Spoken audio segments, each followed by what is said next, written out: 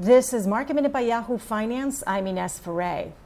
Bank earnings kicked off today with JP Morgan Chase reporting a quarterly result of $1.38 per share for earnings. Revenue also came in above forecasts. The Chinese government says it will be putting sanctions on Lockheed Martin for its involvement in selling arms to Taiwan.